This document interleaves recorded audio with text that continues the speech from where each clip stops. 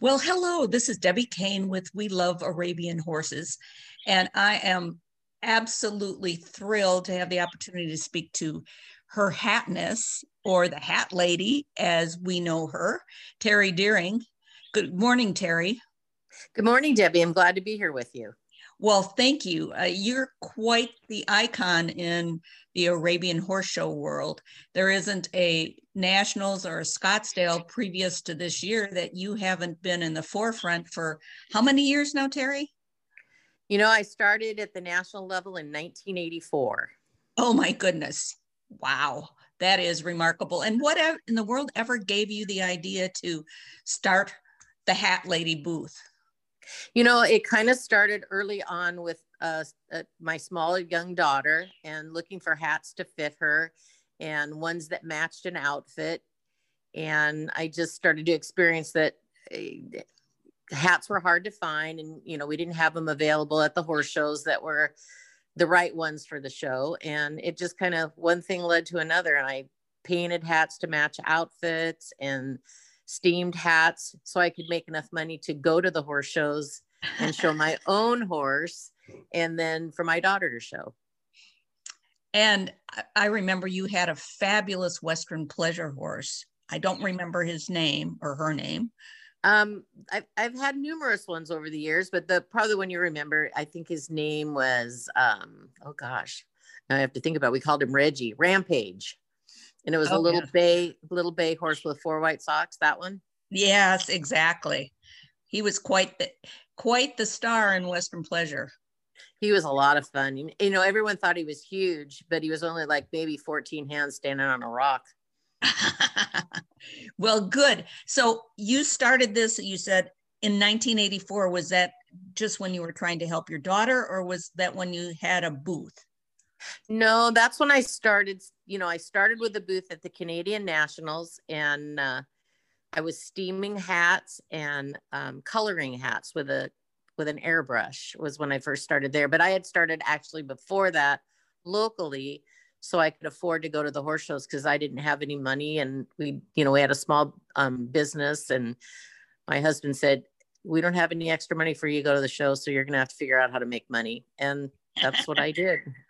I started by shaping people's hats, and then I would make enough money to go to that horse show, and then I would shape more hats and go to the next horse show, and then people, they would pay me to shape their hat, and that's how I made money.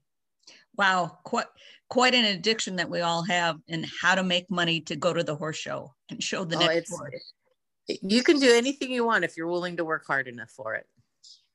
I understand that. And so you started with the shaping and the coloring of hats and so forth, and you've now progressed to a huge booth. And I know that you have everything from socks to hair pieces. I mean, tell us the variety of things that you have. You know, it started just a little bit at a time, but it started with the hats and then gloves. And then, people would say, "Could you get me?" And each thing kind of got added along the way. And then you start to find little things that people can get, as a gift, the socks and the boots and, costume jewelry that we wear, that we use in the show ring, lapel pins, earrings, hairpins. People would come when we also at the horse shows do people's buns. And so we have extra buns because some people don't have enough hair to have a bun. So we created these little, I've found a supplier that has little buns that you can add on, and it looks just like your own hair. People go, "How did you do that?" So it makes it fun that you can have all these extra little things that make people welcome into the space and feel comfortable to come tell their story and get fixed up. And it's a part of the services that we offer to make people feel comfortable at Plain Horse Show. Well, and you certainly do make people feel comfortable. At the Nationals this year, I was just amazed at how many people walked by that had your jackets on. How do you ever come up with the designs for these, Terry? My dear friend, her name is Chris Bjork. She and I together started, I believe, in 1991.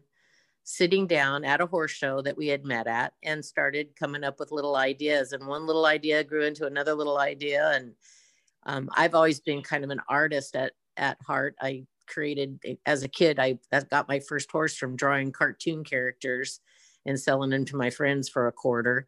And that's how I bought my first horse.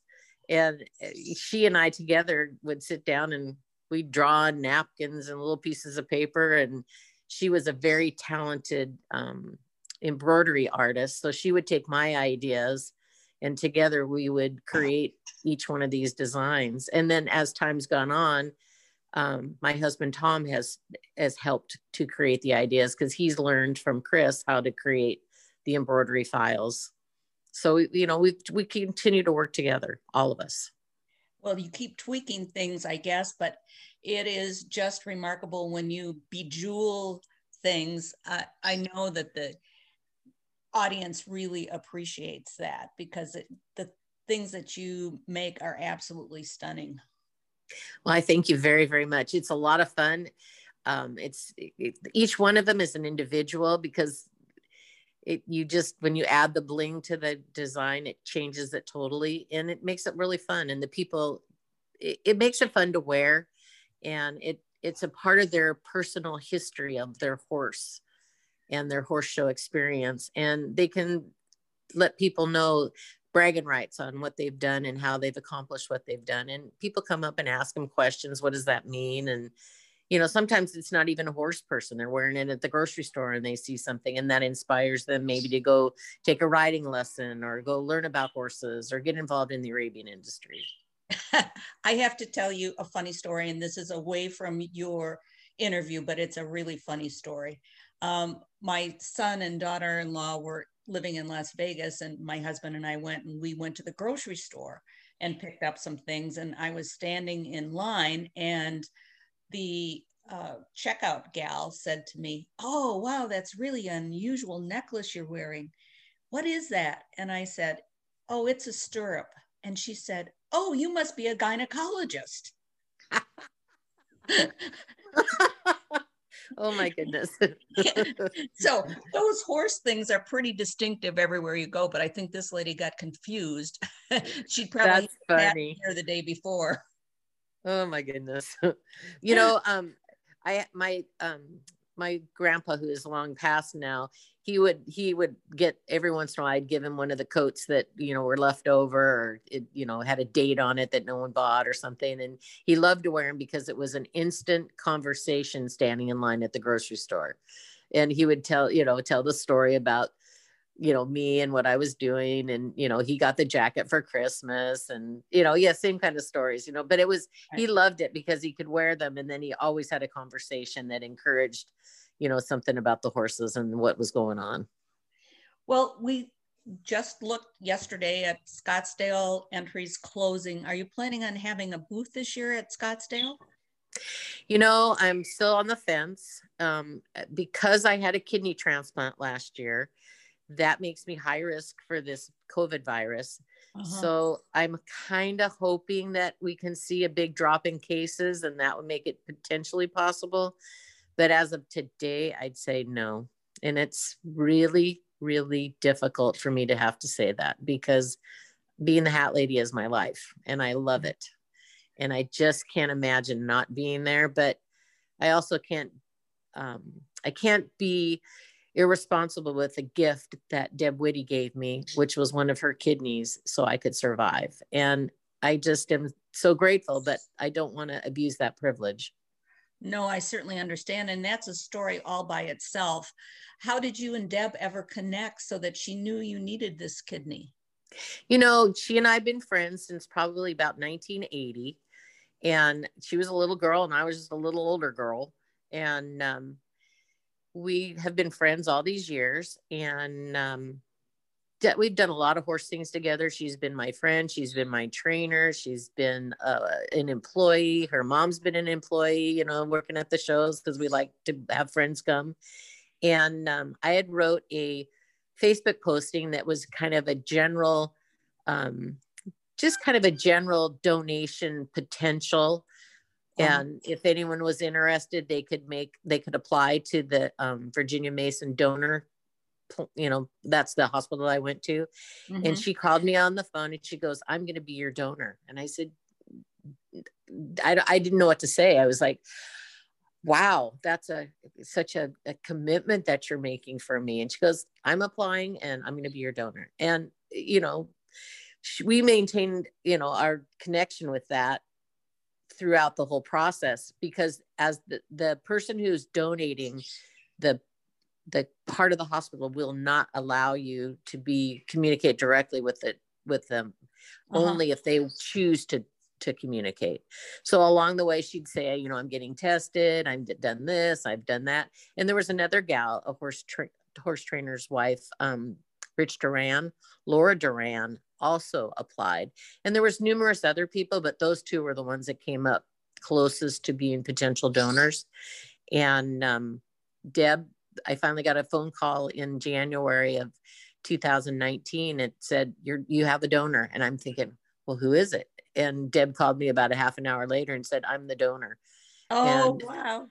And it was just so remarkable. And we planned, at that moment, we planned ahead to do the transplant in November after the horse show season was over. And there we went. So it's been 1 year and a little bit of time, and everything's going well. And I've been very successful in my process, and as Deb has been. Oh, that's so fabulous. It gives me goosebumps just listening to the story, and what a commitment of friendship that is, to be unbelievable.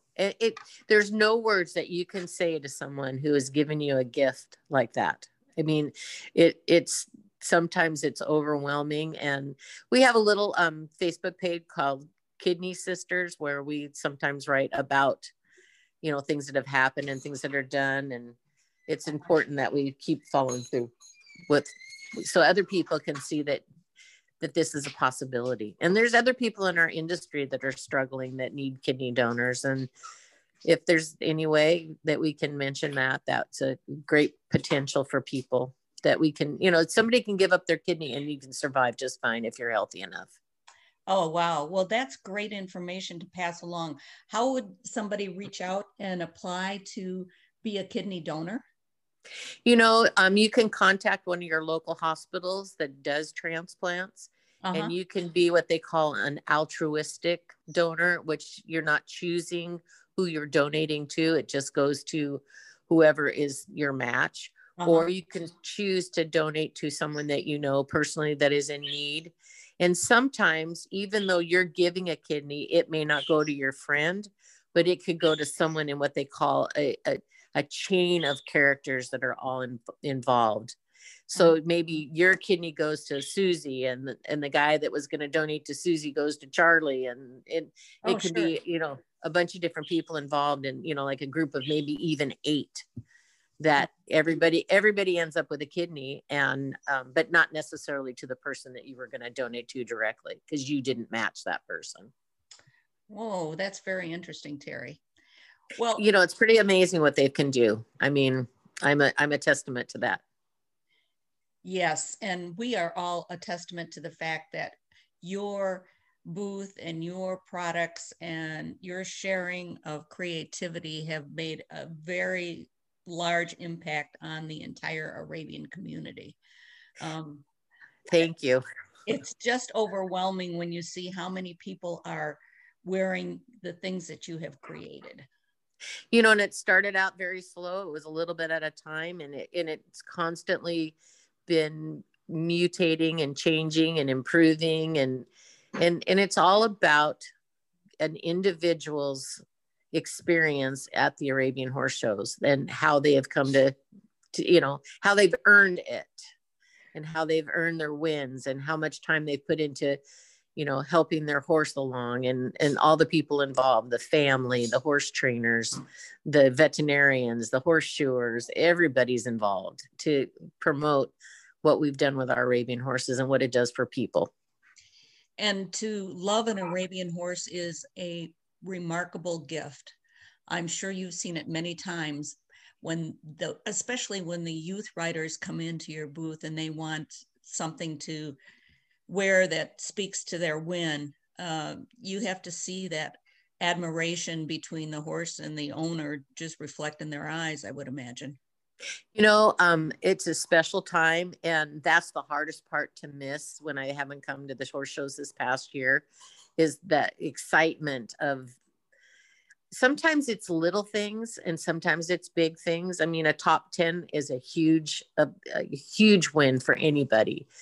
And to see those kids come in and have saved their money so they can make a purchase on a jacket so they can be like everyone else. I want to be like everyone else. I have accomplished this, and that's so important to them to be able to move forward into the next part of the adventure. And that, I miss all that. And it's with the adults as well. Oh, I'm sure it has to be very rewarding to provide such a positive service for the exhibitors. Well, I'm so grateful because they have allowed me to continue all these years, and it's a big part of our lives. And we enjoy it. We look forward to it. It's been very difficult not to be there for them this year. Well, as time marches on, and given whatever decision you make, if somebody isn't able to meet with you personally at a show, can they reach out to you some other way and order a hat or boots or a jacket? Oh, absolutely. We've actually had quite a few sales, after each show, when people call and, place an order. They can do it online, or they can call me directly, and directly is sometimes better because then I can actually feel out exactly what they want. Sometimes when you just place an order online, it's hard to, they don't know exactly what they want. And so then you have to kind of figure it out. But pretty much just give me a phone call, and all my information's on my website. And what is that website, Carrie? It is www.thehatlady.com. Well, that's easy. And your telephone number in case anybody wants to reach out to you? 206-465-7079. Perfect. Well, I so appreciate you sharing some time with us this morning, and I look forward to seeing you and all of your great creations at Scottsdale if you're able to come. And I know that there are a whole group of people out there who are very excited about sharing their story and reflecting it through a jacket that you've created for them. Well, like I said, I'm very honored that they have been a part of our life and our business, and that we can continue to do this for them and make it be such an important part of their experience with their Arabian horse and with all the people that are involved. It's a huge family, and we really see them coming forward to try to help each other. And that's an important part of our Arabian horse community. It certainly is. And once again, I thank you, and I look forward to seeing you. And if anybody wants to reach out to you, they now have your information. And if they want to reach out to We Love Arabian Horses, they can do that as well. And hopefully we'll look forward to talking to you soon. Thank you very much, Deb. Nice to have you.